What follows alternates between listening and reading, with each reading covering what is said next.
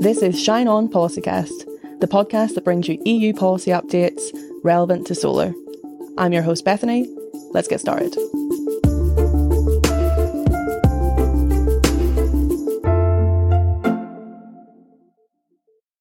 Welcome back to Shine On Policycast, Arthur. Arthur is our policy advisor on electrification. We previously had him on talking about skills because he's got a very diverse brief. But this season 3 Policycast is all about the European elections. And we've got the Solar for Europe manifesto here. I'm looking at it, and for those who aren't watching, it's a very brightly coloured manifesto that you can find on our website. And Arthur has been tasked with some homework to bring a prop to Policycast. Yes. And I have to guess why it's anything to do with our manifesto or the elections. Can I show it to the people when we're watching? Please, and then describe it for people who are just listening.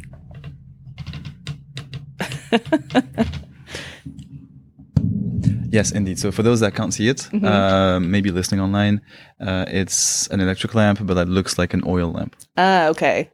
Why do you think I brought this? This is very charitable. I think I can guess why this is relevant to our manifesto. Yeah. Well, it's electrification, isn't it? Although now we're kind of glamorizing the use of oil, so I don't know how I feel about that. But yeah, maybe. No, but I mean, okay. I brought it for 2 reasons. Please. First, I'm a real bobo from Saint-Gilles, Brussels, so I like old stuff that is new. Yeah, kind of.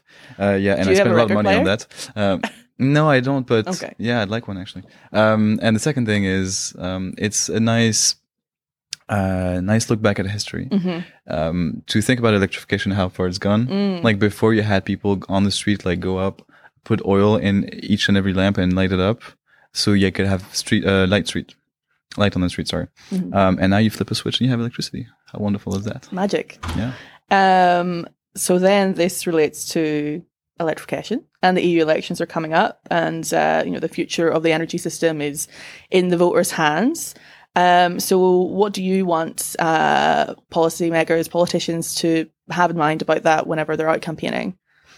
I want to remind them, obviously, about electrification, but just maybe one number. We've been stagnating for years at a electrification level of 25%. When you think about it, it means that even if we decarbonize entirely electricity production, like you have solar and wind, 100% of the electricity system is done by wind and solar. You've done 1/4 of the job. And so it's still an immense way to go now. So with the Electrification Alliance, we can talk about it later, but we have a clear path forward and we want to set targets for that. It's 35% of electrification by 2030. It's 50% by 2040 and 70% by 2050. And only that way we can reach climate neutrality. Okay.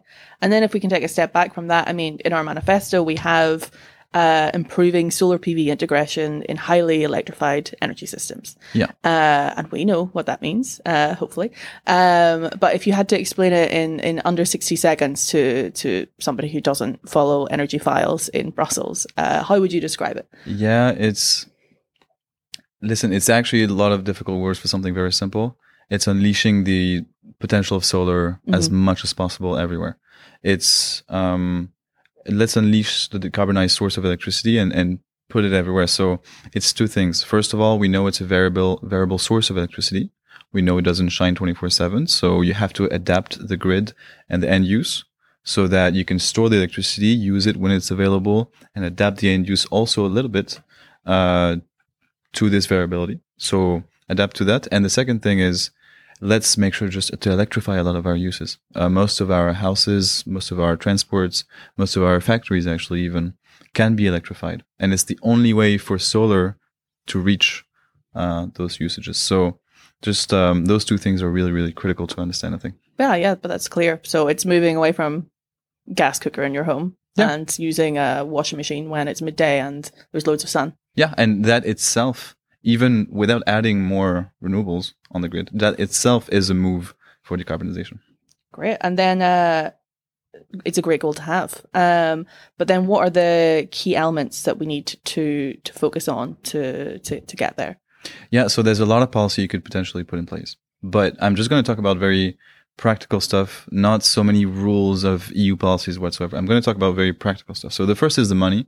Second is our grids. And the third is the skills needed for that. So we need money. That's for sure. There's a grid action plan put out by the European Commission, details the investment needs for the grids. You can read that out.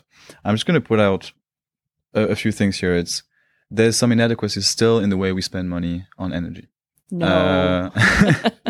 No, but this, for example, after the invasion of Ukraine, the European Commission said, okay, let's put new rules on how we spend money on energy through one route, which is the Recovery and Resilience Facility. In that document, it still says that some of the most urgent, important spendings that we do as the EU is gas assets, it's LNG terminals, it's pipelines.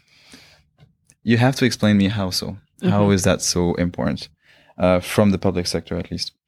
Of course, there's a security of supply issue, but those last years and years, the assets, and we need to get rid of them.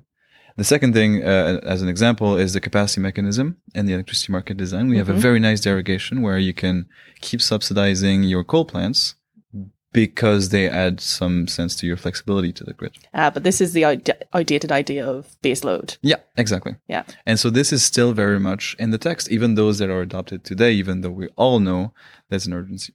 So we need to reverse a bit that and really align our money with our priorities. So that will come with huge investments, and policy-wise, it will come in the debates for the multi-annual financial framework, which is basically the 7-year budget of the EU in 2027. It will also come much quicker if we align the state aid rules. A lot of state aid guidelines can all be adapted accordingly. But please, I'm going to make a call here, if that's possible. Please, go ahead. There's something called the Energy Taxation Directive. It's been proposed by the European Commission 3 years ago. Okay. There's still no text out there, because it needs to be adopted in unanimity in the council. It means all member states must agree on the same details everywhere on that sheet. But it's very important. Right now, in most countries in Europe, you pay more for electricity, you pay more taxes and levies for electricity than you do for gas. That means that if you transition away from fossil fuels, you're sanctioned. You pay more. It should be the other way around. It should be the other way around. So that's what the Commission proposed.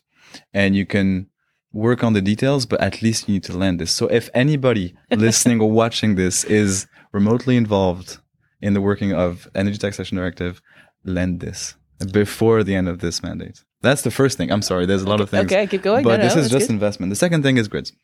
So we all know we need more grids. We need more lines to connect more solar with more electrified usages. That's just plain and simple. But there's a few mentions of that effort already in some legislation that is recently adopted. It's the electricity market design, the gas package. There's also non-legislative documents such as the grid action plan. There's a lot of mentions of the needs for grids. And one of the things that is really important now is that we get around the table with the electricity guys, the gas guys, the hydrogen guys, also, of course, consulting all the renewable electricity sector, but coming together and really planning in detail how our grid and our system is going to look like around Europe. And then through that effort, we can start thinking, okay, where can we put some flexibilities? Where can we put some storage, for example, so that the grid can handle itself with the estimated numbers for deployment that we have? How can it support itself and not just fall out of electricity? And also you can sort of make already anticipatory investments, we call that. So you can invest even before you're sure that the plant will come. So now it takes a lot of time to get connection to the grid. Maybe if you plan in advance, it can all come down at the same time. And once, as long as we don't do this, we're still going to have gas assets. So if we start doing this really good planning together, we're going to have a good plan of how we decommission gas grids, which we don't have at the moment. And the third thing is skills. And of course, I talk about this all the time here. But it's just very simple. Again, not very complicated policy. It's not what we need. It's just, we need to understand that there's a lot of factories. So if you're a worker in a car factory, in a steel factory, you need to transition. It's really difficult. It's really unfortunate for them, but they're going to have to transition. And it's not simple. It's not because you build cars working on internal combustion engine that you can build electric cars. It's completely different. And we have to accept that. And it's not because you are a coal miner that you can become a solar installer. It's very different. but we have to work hand in hand with those sectors and create a path for them for using what they can use as skills in the new sectors. Yeah. But as fast as possible. And retraining and just making sure the support network is there, so you don't have these, you don't have sectors of people left unemployed or, angry or disenfranchised from the Green Deal, because everybody should be brought along. That's what the just transition is. Yeah, but there are some jobs for the transition. I think we put out something that said that we're going to create 3 million jobs in this electrification world. Just with the renewables and the grids and the cars. And so it doesn't have to be a problem, but we just need to... Exactly. The jobs are going to be there. Yeah. It's a question of how well we make people transition to those new jobs. Okay. And you mentioned it a little earlier, but the Electrification Alliance, Solar Power Europe, very happy to be a founding member of the Electrification Alliance. It's a group of, I think, 10 associations in Brussels, really focused on the need to electrify now. That's actually the hashtag, which you can check out. This platform really emphasizes the need to focus on direct electrification. It's the most cost-effective way to decarbonize. And we have the Electrification Manifesto, which sits alongside the Solar for Europe Manifesto. So I know this is a bit of your baby, so maybe you can tell us a little bit about it. It's a common baby. We've done it a shared together, baby. I have to say. It takes a village. But everything I said around investments, grids, and skills, you can all find it there. And we're calling the European Commission the next one. Mm-hmm. So it will come towards the end of this year. And we're asking very clearly for the Commission that will come to publish an Electrification Act in the first 100 days. So the Napoleon idea that you need to come up with an act in the first 100 days. So we need to see it in the State of the Union, and we need to see it in the... Yeah, but I mean, it needs to come. And I think, for example, in these days, we're all talking about the new modeling that the Commission is coming up with for the 2040 climate strategy. And in there, the electrification numbers are pretty good. But why isn't that in any law? Mm-hmm. Why aren't we not putting a real target and saying it's binding now? Mm-hmm. Okay, we're going to this 35% electrification rate by 2030 and so on until 2050. It needs to be put in place so that every business knows there's a clear direction of travel. Mm-hmm. And then all those enabling conditions I talked about also need to be there. Great. And I mean, you mentioned it a little bit in your last answer as well, but it's clear for all of this, for the electrification and improving grids. I mean, there's a cybersecurity aspect that we didn't go too much into, but it does require that human element and that reskilling. So how can we go about that, and what sort of actions can we take at EU level or recommend at national level? Yeah, we just put out a paper, by the way, which you can find on the Solar Power Europe Europe and website. Skills. Yeah, with a full strategy. It's all laid out there if you want to have a look. But I mean, essentially, I'm going to talk about two things here: what we do and what we need from those guys in the Commission. So the first thing is, I think there's a big mismatch in terms of the skills that are out there, the skills that some companies are saying we can teach you, and then the skills that are actually needed. Okay. And because there's a bit of a lack of public support in the last few years, a lot of companies individually have launched what they call their own solar academy. Yeah. And so it's basically a big facility where you train how to install the panels. It's all company specific. Yeah. And so with the specificities of each equipment they're using. And this is cool. I mean, it's great. It's giving opportunities for people to go on a project for 6 months, for example, and install a big project. It's really nice. But it's all a bit different in every country. And so what we're doing with the European Commission, the European funded project, we're trying to standardize all that and make sure that if you have gone through one of the trainings that are part of this, you have a paper that says, I know how to install a solar project well, you can employ me anywhere in Europe. Right. That would be amazing. It would make everything faster. You can transition faster to a new company. The in-house training that you still need to take would be tiny and really fast. And the installations would be safer and of better quality. So many things. And then the second thing is, we absolutely need more support though for the technical and vocational education. Yeah. It remains, I talked about it last time. I'm going to talk about it again. We can do our best to lay down on a piece of paper everything you need to train, to teach, young people that want to go into the sector. But at some point, if there's no school, if there's no communication around it, if no one tells people to go there, it's difficult. So, I mean, once again, we're going to say it, people need to be driven to those jobs, and be it job agencies, be it the schools, the states, everywhere, people need to be directed to the jobs of the future, and those are them. Great. So yeah, talking about skills is super people focused. So we can also zoom back out and talk about the other thing that's super people focused, elections, and you're French. So tell us a little bit about the voting setup in France and why you presumably think that it's important to vote. It is really important to vote. So I really encourage anybody out there that's 18 and plus to register. You have to go and register until the 3rd of May. Election is going to take place on the 9th. Personally, I'm going to go in Brussels to the embassy to vote for myself. Not for myself because I'm not going to be an MEP, but to vote. Something to aspire to down the line. The election campaign starts here. Please make more podcasts.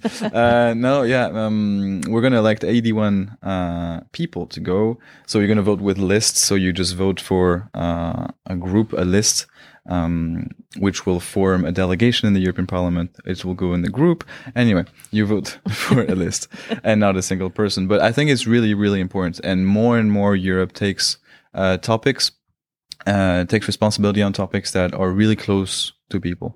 It's not just something out there with the Stability Pact and things that are a bit distant. I think the number of things that we can buy in supermarkets, I think the climate, I think the cars that we drive, it's all driven by the EU, and a lot of questions are being dealt with here. If you want to talk about the climate more, if you want to talk about agriculture more, if you want your vision of all this to be represented, it's at the EU level that it really happens. So that's all I wanted to say. Go vote. Go vote. Perfect way to end it. But thanks so much for your insights today, Arthur. And maybe we'll have you back, Policycast. It was a pleasure. Thanks for listening to today's episode. This podcast is brought to you by Solar Power Europe. If you don't want to miss our next episode, make sure to subscribe and turn on notifications. Shine on.